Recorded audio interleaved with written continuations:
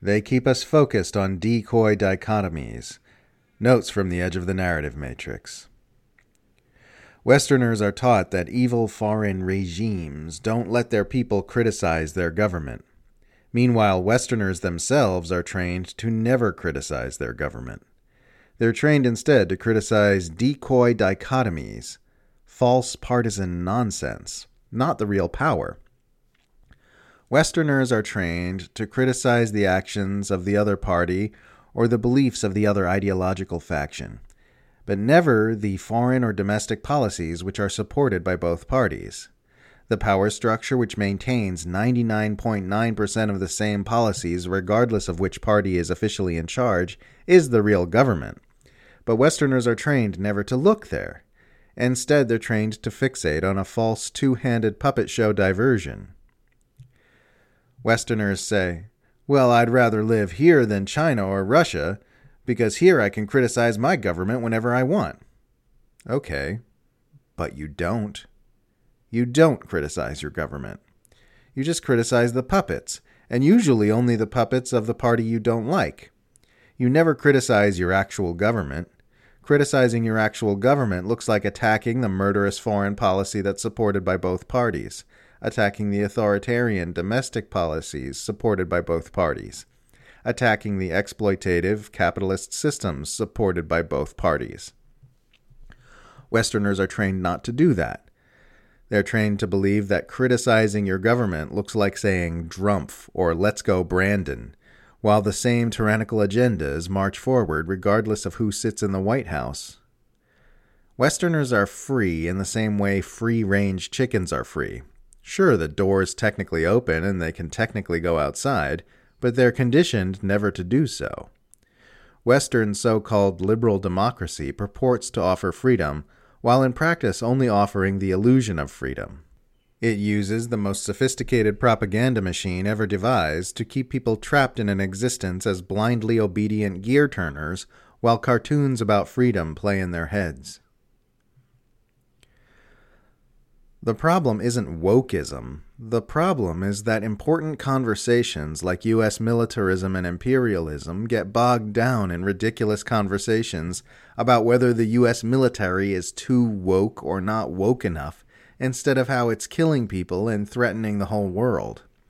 Engaging in either side of that debate protects the worst impulses of the most powerful and dangerous people in the world, because it moves the crosshairs of public scrutiny from the powerful to the other side of the wokeness culture war. This is happening all over the place. A good example is the way Republicans have been pushing the most horrific agendas of U.S. imperialism but using anti-wokeness as a carrying agent for their propaganda, like when Jesse Kelly said on Tucker Carlson that, "We don't need a military that's woman-friendly. We don't need a military that's gay-friendly, with all due respect to the Air Force. We need a military that's flat-out hostile. We need a military full of Type A men who want to sit on a throne of Chinese skulls." Or when Psycho Rubio said, "We don't need a military focused on the proper use of pronouns. We need a military focused on blowing up Chinese aircraft carriers." The culture war says you should push back on the anti-woke rhetoric. Anti-imperialism says you should push back on their omnicidal warmongering. It's hard to focus on both. This is being exploited by empire managers in myriad ways. They get people chasing decoy dichotomies so they can't focus on the powerful. Step 1. Be a progressive. Step 2. Ignore a major problem that progressives are supposed to oppose. Step 3. Keep ignoring it until right-wingers start paying attention to it. Step 4. Frame opposing that problem as a right-wing position. See nuclear brinkmanship, Ukraine proxy warfare, Assange, Syria, internet censorship, etc. One of the reasons people are so casual about risking nuclear war is because it's a difficult concept for the mind to wrap itself around. Full-scale nuclear war wouldn't just kill everyone. It'd prevent every other human who would have been born in the future from ever existing. I have no special feelings one way or the other about China or Russia. I just acknowledge the indisputable fact that they are quantifiably far less destructive than the U.S. centralized empire. If they weren't being aggressively targeted by that empire, I probably wouldn't notice them much. Discussion of revolution and communism in the English-speaking world is just fantasy role-playing, unless it begins and ends with the cold, hard reality that the left has been completely neutralized and marginalized here, and the numbers are nowhere close to where they need to be. Moving revolutionary leftism out of the farthest margins and closer to the mainstream should be your first and foremost objective before you talk about anything else, because otherwise you're just LARPing. You're arguing about a political movement that has no actual movement. You can do this by outreach and activism. You can also do this by finding ways to make socialism and communism look so fucking cool that people start knocking each other over to be part of it. Finding clever ways to make it shiny and attractive in a very indoctrinated society. Anyone who tries to convince you to like a powerful person has traded their mind for personality cult doctrine. Whether their hero is Bernie Sanders, AOC, Donald Trump, Tucker Carlson, or Elon Musk. Proselytizing for the powerful is a sign that critical thinking has been abandoned.